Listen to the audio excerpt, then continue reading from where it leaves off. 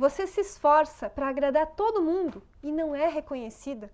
Você abre mão de fazer um programa que você gosta, de preparar um prato que você gosta, para fazer à vontade do seu filho, do seu marido, e não é reconhecida.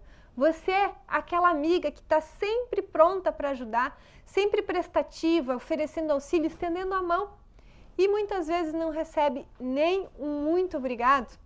Eu sou Amanda do Feliz com Você e vou contar para você por que isso acontece e como que você faz para resolver, para sair dessa situação. E para te explicar por que isso acontece, eu quero te fazer uma pergunta. Como que está a sua autoestima? De 0 a 10, que nota você daria para a sua autoestima? Para o sentimento de amor que você tem por você mesmo? Se nesse momento você tivesse um espelho aí na sua frente, você olharia no fundo dos seus olhos e se acharia o máximo, se acharia linda, inteligente. Você amaria cada pedacinho seu. Você aceitaria tudo o que você é, tudo o que você tem, com os seus defeitos, que todos nós temos, e também com as suas qualidades. Você está presente para essas suas qualidades? De 0 a 10, que nota que você daria? Compartilha comigo, escreve aí embaixo. A autoestima, ou melhor, a falta de autoestima, é um problema que está crescendo cada vez mais.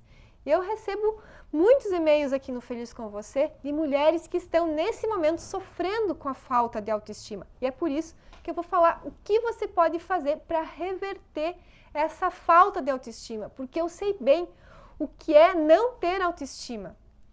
A minha autoestima era algo que não existia.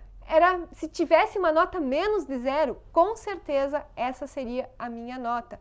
E eu sei o quanto isso gera de consequências negativas nos nossos relacionamentos, na nossa vida profissional, em tudo na nossa vida. É muito importante nós termos autoestima. E isso é um problema nosso aqui no Ocidente. No Oriente não se tem essa mesma falta de autoestima.